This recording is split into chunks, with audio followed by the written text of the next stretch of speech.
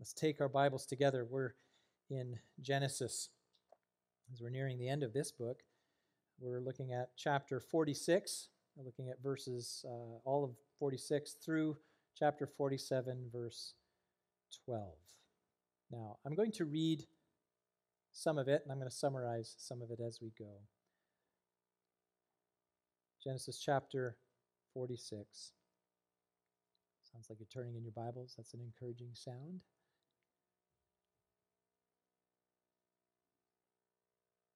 Hear God's word.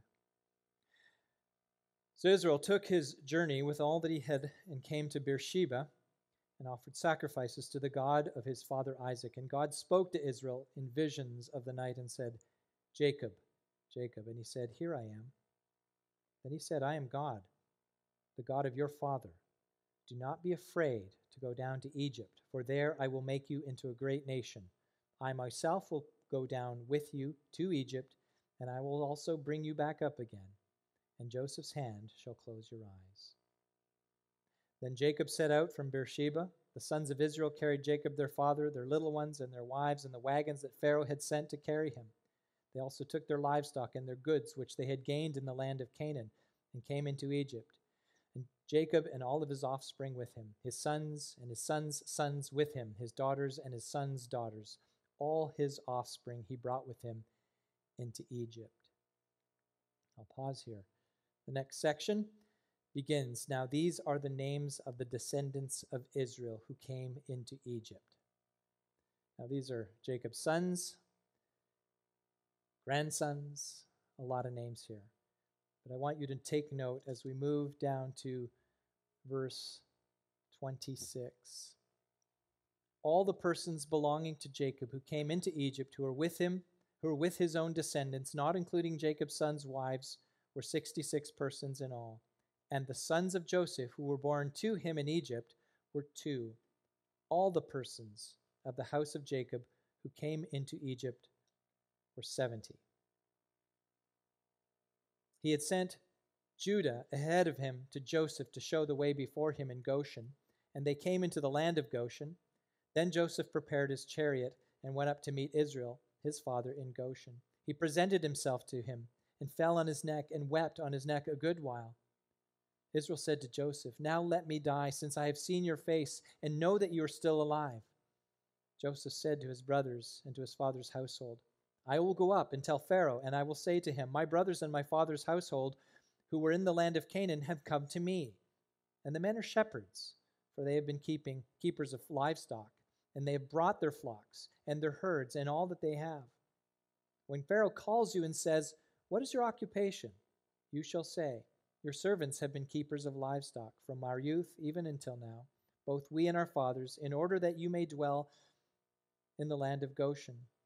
For every shepherd is an abomination to the Egyptians. So Joseph, chapter 40, so Joseph went in and told Pharaoh, My father and my brothers with their flocks and herds and all that they possess have come from the land of Canaan. They are now in the land of Goshen. And from among his brothers he took 5 men and presented them to Pharaoh. Pharaoh said to his brothers, What is your occupation? And they said to Pharaoh, Your servants are shepherds, as our fathers were. They said to Pharaoh, We have come to sojourn in the land, for there is no pasture for your servants' flocks, for famine is severe in the land of Canaan. And now please let your servants dwell in the land of Goshen. Then Pharaoh said to Joseph, Your father and your brothers have come to you. The land of Egypt is before you. Settle your father and your brothers in the best of the land. Let them settle in the land of Goshen. And if you know any able men among them, put them in charge of my livestock. Then Joseph brought in Jacob his father and stood him before Pharaoh. And Jacob blessed Pharaoh. And Pharaoh said to Jacob, How many are the days of the years of your life? Jacob said to Pharaoh, The days of the years of my sojourning are 130 years. Few and evil have been the days of the years of my life, and they have not attained to the days of the years of the life of my fathers and the days of their sojourning. And Jacob blessed Pharaoh and went out from the presence of Pharaoh. Then Joseph settled his father and his brothers and gave them a possession in the land of Egypt, in the best of the land, in the land of Ramses, as Pharaoh had commanded. And Joseph provided his father, his brothers, and all his father's household with food according to the number of their dependents. This is God's word. I invite you to pray with me.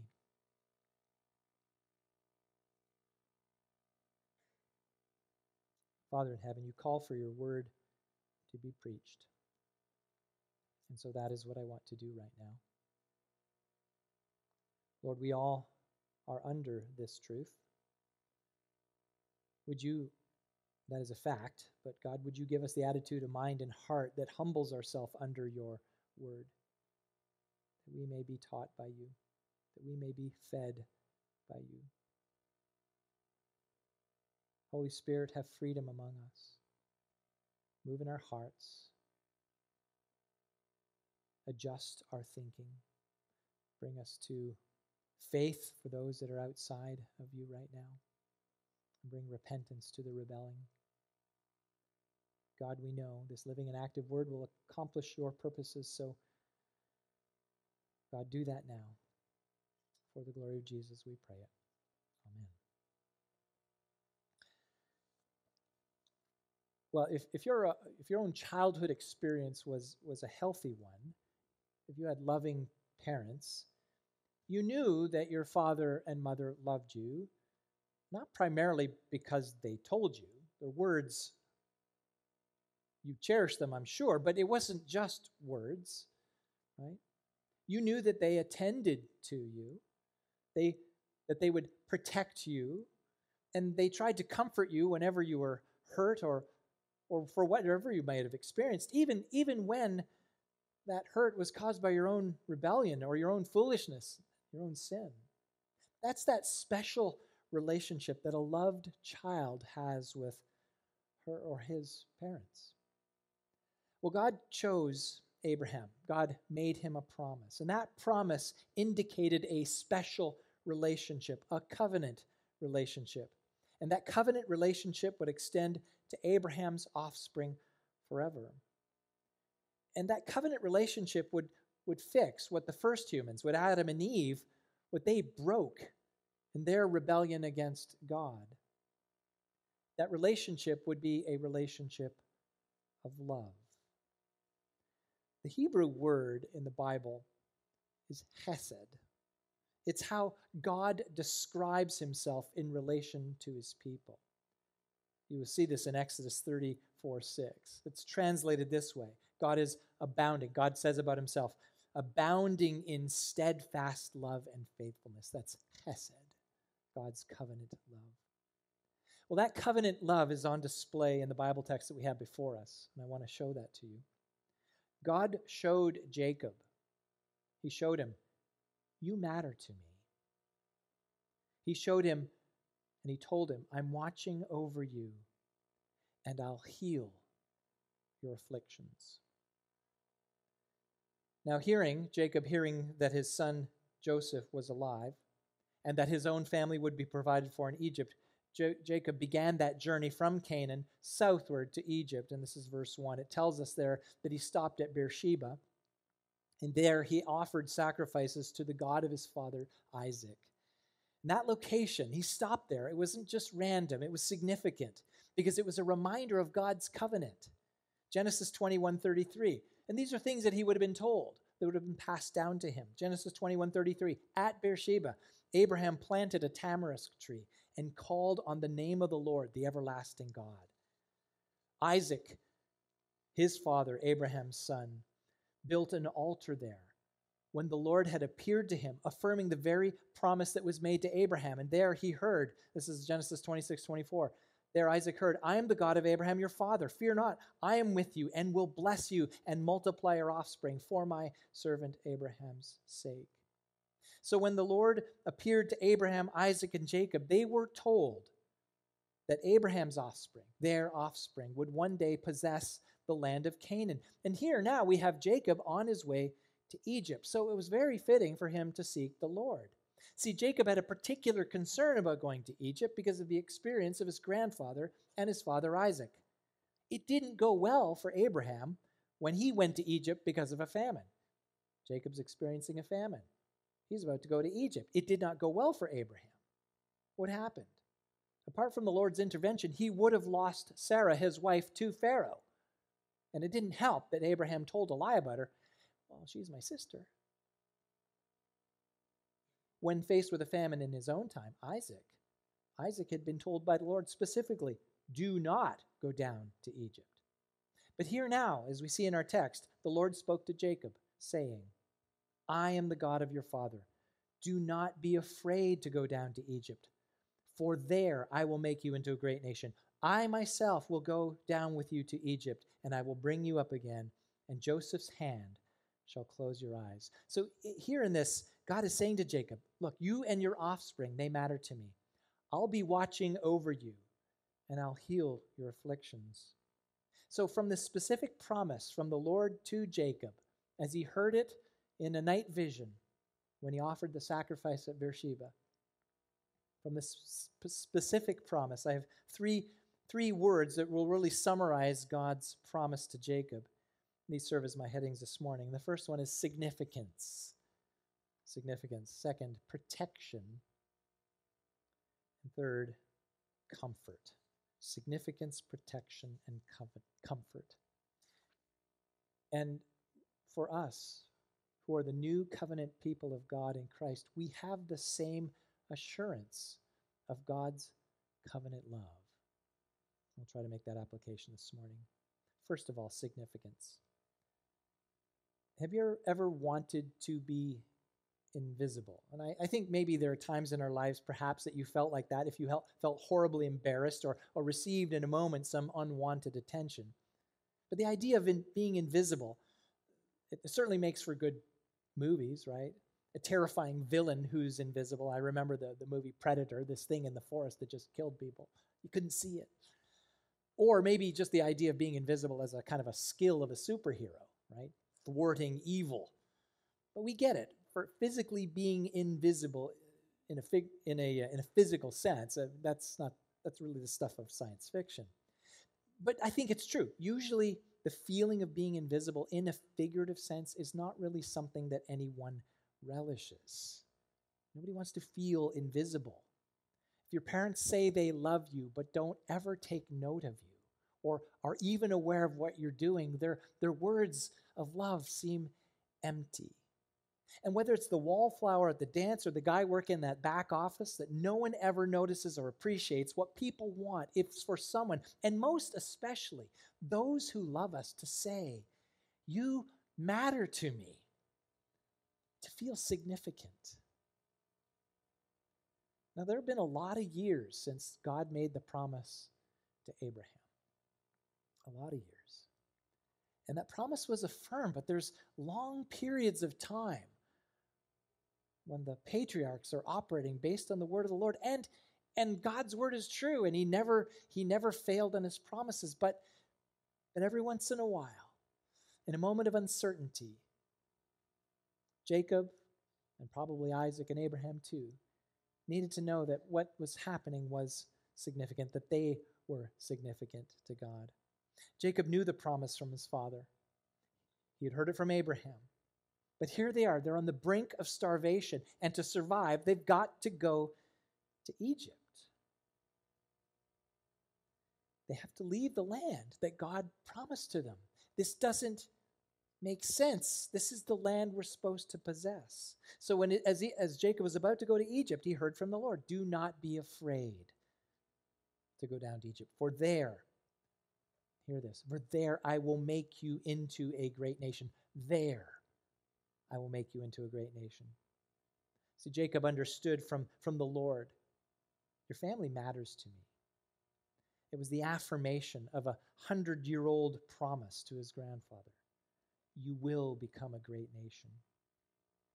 Now, I just want to take a momentary aside here. There's just something important to note about Scripture. And this is particularly applicable when we read the narratives, when we read the stories. They're true. But when we look at the stories in the Bible, we need to keep in mind that the actual events, and hear me carefully on this, that the actual events themselves, though ordained by God, they're not inspired. The events are not inspired. And I'm making a very subtle distinction here. What has been written about them is inspired. That's been breathed out by God. What's been written about these events, that's what's inspired. God's word about the events are God's actualizing power. God speaks and he accomplishes, and the way that he speaks to us through the written word, that's where the power is. We can observe events that the written word speaks about, but the event itself isn't what is transformative. It is the word about the event. I hope you get that distinction. And I say that here because in this story about Jacob, he himself, the actor, Jacob, the real person, may not be aware of it or experience it, but it is in the telling of these stories, the Holy Spirit breathed out account, that's where the power is. This was very true for the Israelites as they are about to cross the Jordan. They're hearing this story about their origins as a people. It was inspired text to them, and it is true for us today. So, having said that, what is the evidence of God's covenant love for his people and demonstrating that they are significant to him? Again, from the perspective of the Israelites, they're looking back. They've just come out of Egypt. They're looking back. They see in verses 8 through 26, and it's that section I didn't read, but I'll review it here, 8 through 26. Their forefathers, they see in that list the sons and the grandsons of Jacob, their tribal heads. So the names, and you can see these as you move through the text. I think I've got them in order. Reuben, Simeon, Levi, Judah, Issachar, Zebulun, Gad, Asher, Joseph, Benjamin, Dan, and Asher. They're not in birth order. They're in significance. But look at the summarizing statement in verse 27 if you've got your Bible open. All the persons of the house of Jacob who came into Egypt were 70. Now, 70 is important. In the Bible, sevens, when you see a 7, most often it's to be understood as a kind of a perfect number. It represents completion. The example, just a simple, obvious one. There are 7 days in the week. On the 7th day, God rested, perfecting his creation work.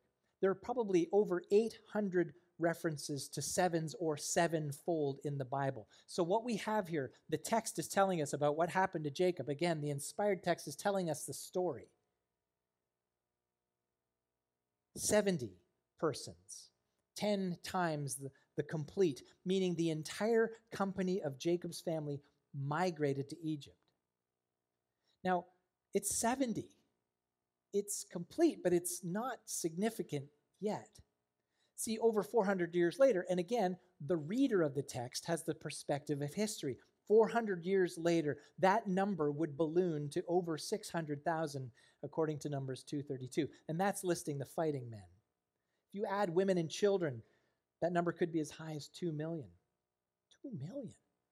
I know there's some disputes about the 600,000 number because of the ambiguities in translating the Hebrew so that you get that 600,000. But the key here, and we see this, having looked at this historical event, 70 persons, the totality of Jacob's family goes to Egypt. And then what we see as a result, the significance of what they became, God fulfilling his promise. Exodus 1:7 says, the people of Israel were fruitful and increased greatly. They multiplied and grew exceedingly strong, so that the land was filled with them. That land was Goshen. That land was Egypt. The promise made to Jacob was a reality for the Israelites leaving in the Exodus. So it was significant, and the nation was large. So promise fulfilled. But it wasn't only how large the nation would become that revealed its greatness. It is that God began to reveal the trajectory of his redemptive purposes in Jacob's time. Hear me on this. God began to reveal the trajectory of his redemptive purposes even in Jacob's time. So I want to remind you that God's plan to rescue his people from the curse of sin was hinted at in Genesis 3:15. The seed of the woman, we learned there, that would one day crush the head of the serpent. Ever since God made that promise, his people had been looking for him, the seed of the woman. And so we have here in Genesis 46:28 that there's another detail that comes to light. Again, we're looking back in this and we can see this, how it's unfolding in God's plan. For Jacob, it's a situation, it's a circumstance. Verse 28 says this: He, that is Jacob, had sent Judah ahead of him to Joseph to show the way before him in Goshen. And they came into the land of Goshen. Now you could just take it as a footnote. He sent Judah. Jacob sent Judah ahead of him to Joseph to show the way. Now, to this point in the story of Jacob's sons, Joseph had been the prominent one, right? Initially, of course, because he was favored by Jacob, but more recently because he had been used of the Lord to rescue his family. And the rest of the sons, as we've seen through Genesis, they're either not mentioned much, or like Reuben, Simeon, and Levi, and Judah included, we have mostly seen their folly, their foolishness, their sinfulness. But now, Judah is shown as leading. It's not an insignificant thing. So why is this important? Is he the seed of the woman? Well, we know that's not the case. We later discover that the seed is in his line. Judah's showing the way, prefiguring a reality. The seed of the woman is in his line. So we just skip forward to chapter 49. When Jacob blesses his sons, he says this to Judah. It's a unique blessing. He says, "The scepter shall not depart from Judah, nor the ruler's staff from between his feet, until tribute comes to him. And to him shall be the obedience of the peoples." Who's Jacob talking about? Perhaps he thinks he's talking about Judah. Royal honor and the obedience of peoples is the specific of Judah's blessing. Well, we know from reading through the end of Genesis that Judah never becomes a king. So what does that mean? We have to move past the Pentateuch, past the first 5 books of the Bible, and we find that Judah's distant son is King David. And then when we come to the New Testament, we learn that David's distant and greater son is the anointed one, the Messiah, the Christ par excellence, Jesus, who is and who will one day be acknowledged by every mouth as King of Kings and Lord of Lords. Small, seeming footnote showing us the trajectory of God's redemptive purposes. So when the Lord spoke to Jacob and told him that he would be a great nation, he spoke not only of the multitude of his offspring, but the one to whom that greatness would be purposed. The greatness of Israel was purposed towards a singular individual. And the revealing of the Christ, the offspring, the singular seed of Abraham, he became the one through whom all the nations of the earth would be blessed. Now, if you're a child of God today, you belong to an innumerable company of people, as it says in Revelation 7:9, from every nation, from all tribes and peoples and languages, who will one day stand before the throne and before the Lamb, clothed in white robes, representing a righteousness given to them by Christ.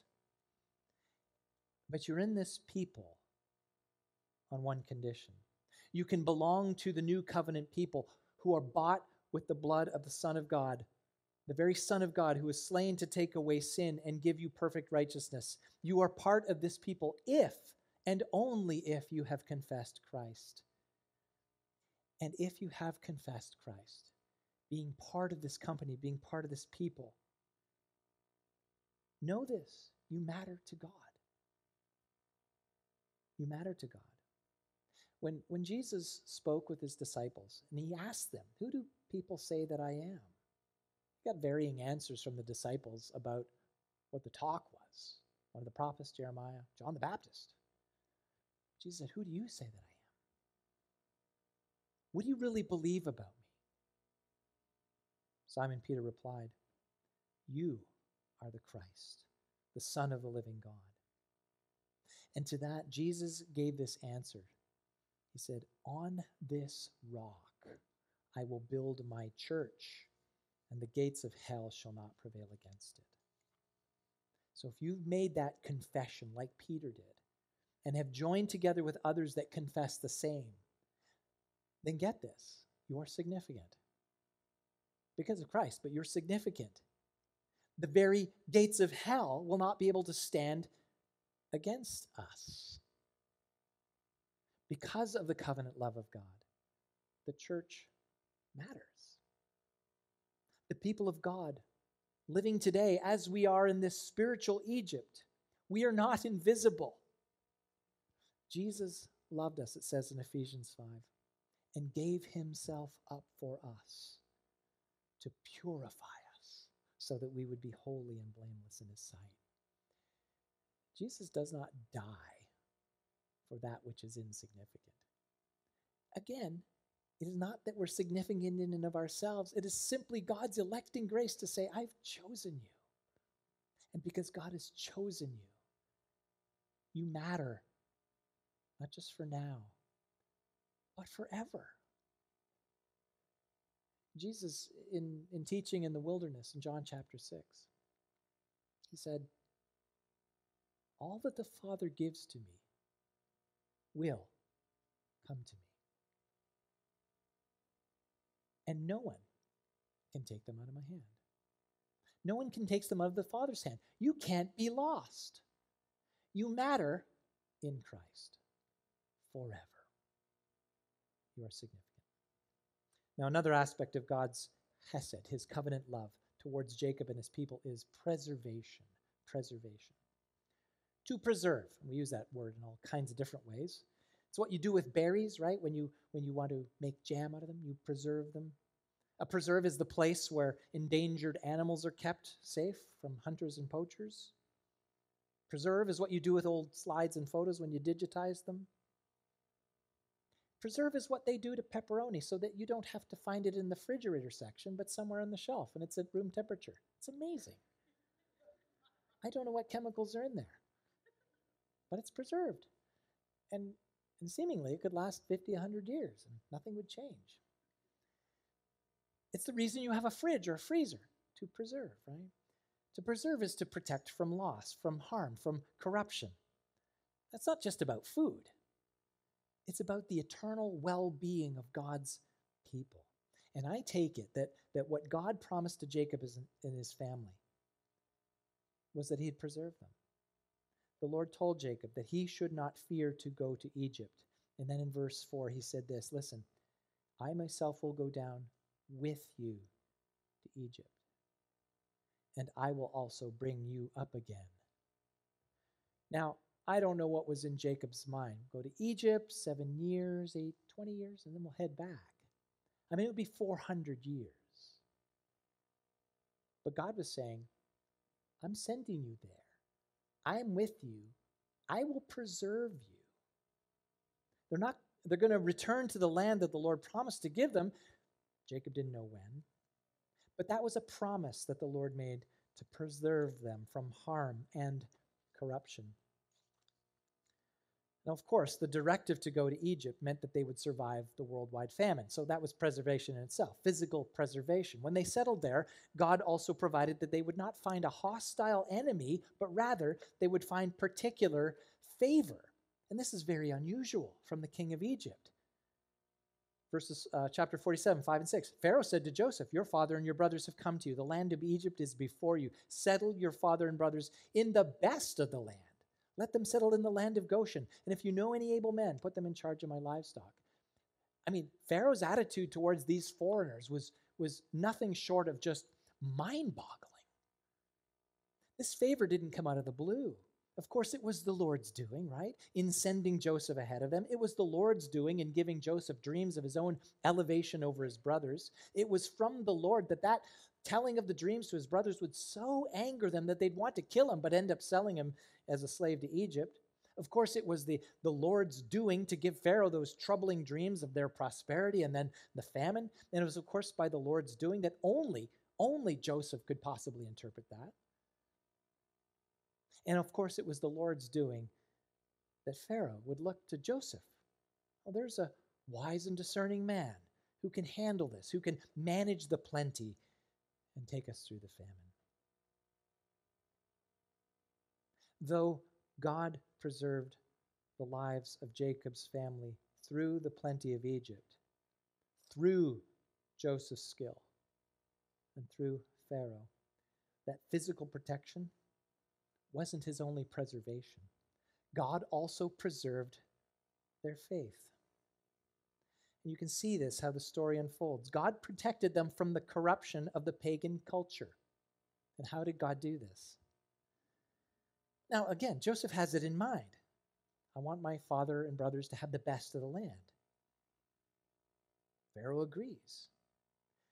That land of Goshen, it's that Nile Delta touching the southern shore of the Mediterranean Sea.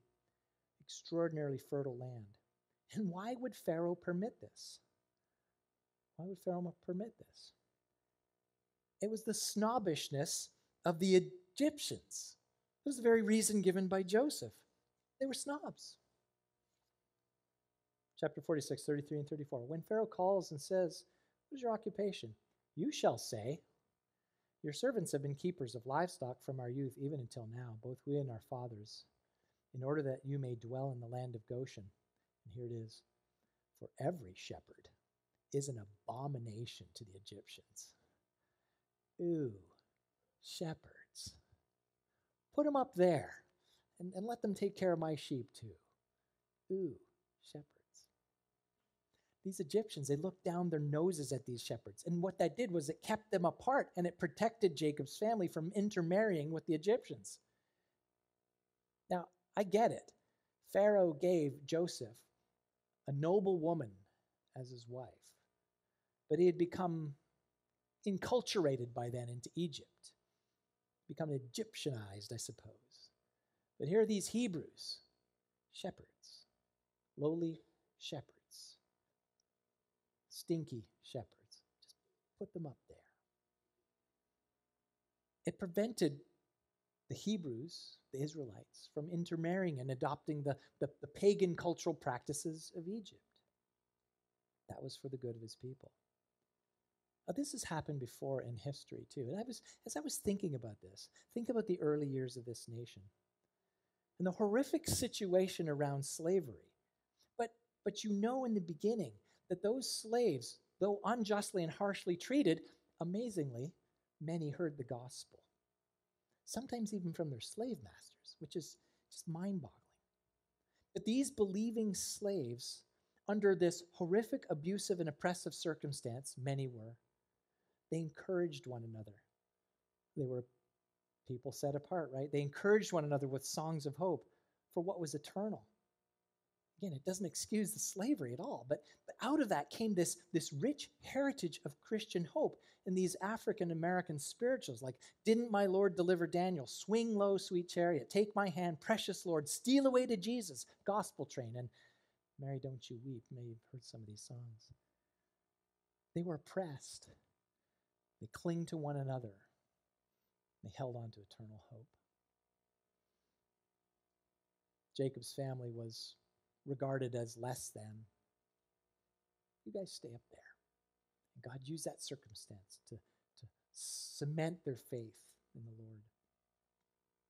Now, our Christian faith does not call us to live a monastic life or to physically separate from the rest of the culture like the Amish. But we are to consider ourselves spiritually set apart. Peter says this in his letter, "But you are a chosen race, a royal priesthood, a holy nation, a people for his own possession." This is a set-apart people. This is what you are, he's saying to Christians, using this Old Testament language that belonged to the Israelites, a chosen race, a royal priesthood, a holy nation. To what end? That you may proclaim the excellencies of him who called you out of darkness into his marvelous light. Once you were not a people, but now you are God's people. Once you had not received mercy, but now you have received mercy. And the purpose of that being set apart, the purpose of knowing that, is our spiritual preservation, so that we can have, as a result of that preservation, an effective proclamation of God's mercy and grace. And so to that end, we have the church, the fellowship like this of the gathered assembly, so that we when we gather, can hold fast to the confession of our hope without wavering. The very fact of the local church is God's faithfulness to us, because it is in the church, in the assembly, that we are stirred up, that we are provoked to live in such a way that gives testimony to our faith, love, and good works. And so that's why we don't neglect to gather, as Hebrews says, as some are in the habit of doing. Rather, we think about this gathering as an opportunity to encourage one another as we wait for Christ to return. God is preserving us as his people. So, an exhortation here, as we think about our own lives: Christian, be thoughtful and careful in your associations and the obligations of those associations. And of course, chief among those associations is your marriages. And so to the as yet unmarried young people or widower, it matters who you yoke yourself to. It matters. Someone who does not share your faith. And I'm not just talking about a kind of an oblique saying, well, I kind of believe in God. No, someone who does not put their whole confidence in Christ as Savior. Do not yoke yourself to one such person. 2 Corinthians 6:14 and 15. Do not be unequally yoked with unbelievers. For what partnership has righteousness with lawlessness? It's a rhetorical question. None.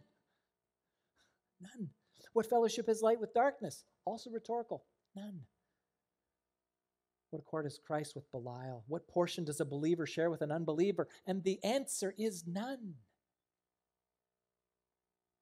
Do not marry for love alone or for the love of the other person alone. Marry first for the love of God. And I think it would be wisdom here to add, do not get into a business partnership for profit alone, but consider what honors the Lord first.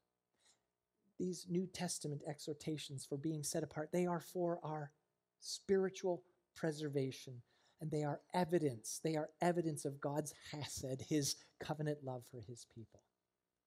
Well, finally, the evidence of God's covenant love, chesed, is his comfort. Comfort. We gravitate towards this. This isn't something that is unusual to any one of us. But if you're in pain, you may try to medicate, right?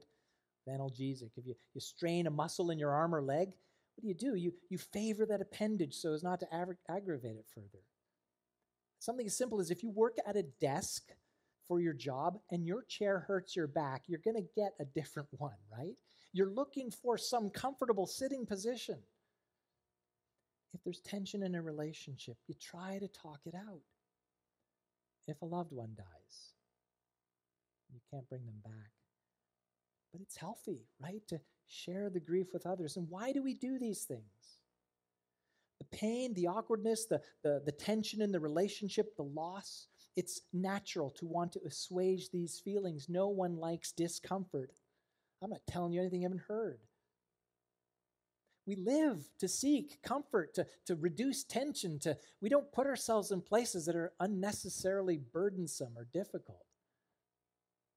The goal may require it, but we don't want to live there for the rest of our lives, right? Short-term pain.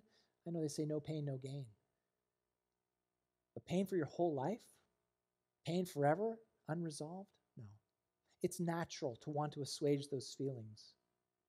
And in particular, when we see those we love experiencing that, we seek what we can do to comfort them, don't we? And God does that for his own. Jacob had experienced loss. 10 of his sons conspired to get rid of Joseph. We already know that. They sold him to the Ishmaelites. He ends up in Egypt.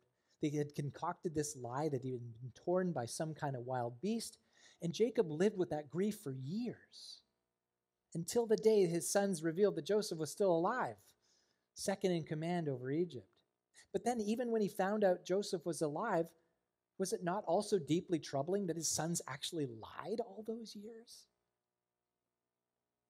Now, when Jacob heard the Lord speak in that night vision, when he worshipped at Beersheba, he heard this promise: Joseph's hand shall close your eyes. Now, he isn't just saying, you're going to die. He knew that. Joseph's hand. So close your eyes. And with all that doubt, is he really there? Will I see him? Jacob's comfort from the Lord was that he would see his beloved son again. He would be there. His son would be there with him until his death. So we see this. And when Joseph went to meet his father Jacob in Goshen, Joseph presented himself to him, fell on his neck, and wept on his neck a good while. And Israel said to Joseph, I have everything I want. Well, that's not the word he used, but now let me die, since I have seen your face and know that you're still alive. And I take it that that was a monumental experience of comfort for his soul. To see Joseph before his own death, that's all that Jacob wanted. And the Lord fulfilled that promise with comfort. And perhaps the loss of Joseph that he experienced earlier was maybe the proverbial straw that weighed him down to the point of despair. I don't know. But you know, Jacob saw his entire life through that lens of suffering. That's in fact what he told Pharaoh when he met him. 47 verse 9, Jacob said to Pharaoh, the days of the years of my sojourning are 130 years. And this is what he says, few and evil have been the days of the years of my life. Few and evil. Because they didn't attain to the lifespan of Isaac or Abraham, but few and evil. That's what we saw his life. Of course, Jacob suffered in many ways because of his own sin. He cheated his brother for the birthright. You'll recall that, Esau. He tricked his father, Isaac, for the blessing, taking it from Esau. He fled for his life from Esau, who pledged to kill him. He was engaged in a 20-year battle of wits with his father-in-law, Laban. And when he finally escaped Laban's grasp, he again feared Esau, who 20 years earlier said he was going to kill him. He had vowed to kill him. And now in his old age, God fulfills that promise to comfort him. Temporal comforts, to be sure. For the new covenant people of God, we who have trusted in Christ, God likewise assures us of his comfort. We can take that to heart. It's a supernatural working and indwelling of the Holy Spirit. It's what Jesus promised to his disciples. And that comfort is for all who trust in Christ. This is what Jesus said to his disciples, and we can take this to heart for ourselves. Jesus said, I will ask the Father, and he will give you another helper. Now, in the King James, you might have, older translations might say comforter. Helper, to be with you, comforter, to be with you forever. Even the Spirit of truth, whom the world cannot receive, because it neither sees him nor knows him. You know him. For he dwells with you and will be in you. Now, the Holy Spirit here is not a comforter in the sense of a warm blanket, as one commentator quipped, but as an advocate, the word in the New Testament, parakletos, paraclete, helper. But what this means is that as a child of God, you're not going it alone. Whatever you're facing, you're not going it alone. Whatever circumstance that might bring anxiety or suffering or possibly despair, you're not going it alone. Now, Jesus did not promise a trouble-free existence following him in this life. He said, in this world you'll have tribulation. And I know that many here know suffering of various kinds, disease, rejection, loss, and grief, maybe profound disappointments, not to mention the lingering consequences of our own sins of the past. But for all who are in Christ, we have a supernatural Holy Spirit comfort, an all-sufficient grace of God to sustain us even in the midst of suffering. Listen to the Apostle Paul's doxology at the beginning of his second letter to the Corinthian believers. And understand, Paul is one who suffered hideously in a physical sense, rejection, abuse, stonings, and being shipwrecked. He suffered. But hear this doxology. Blessed be the God and Father of our Lord Jesus Christ, the Father of mercies and God of all comfort, who comforts us in all our affliction, so that we may be able to comfort those who are in any affliction with the comfort with which we ourselves are comforted by God. For as we share abundantly in Christ's sufferings, it's going to be hard. So through Christ, we share abundantly in comfort too. And that's a promise you can take to your deathbed. See, the ultimate comfort, if our hope is only for this life, if God takes away, your disease, if God takes away, and he might, if God resolves your poverty problem, if that relationship that was fractured is restored, but then there's nothing after, just a Christless eternity. What comfort is that, really? But since there is an eternity, and there is a place, either in the presence of the Lord or in a place of weeping and gnashing of teeth, if we have the presence of the Holy Spirit pointing us, look to Christ, look beyond the grave, that's a comfort that no one can take away. And we have it because the Holy Spirit indwells us. We have it because the Holy Spirit indwells us because Christ died for us. We have it, and it cannot be taken away. So if you are suffering, if you are oppressed, abused, if you have experienced loss and grief, it's probably not as bad as those believing African slaves who sang songs of hope as they looked for glory land. We have the comfort of God. Well, significance, protection, and comfort. This is the proof of God's covenant love for you. And this has been secured for you in Christ. Jesus died because you matter. And in dying, Jesus broke the power of sin to protect you ultimately from condemnation, but also to destroy the power of sin in the present.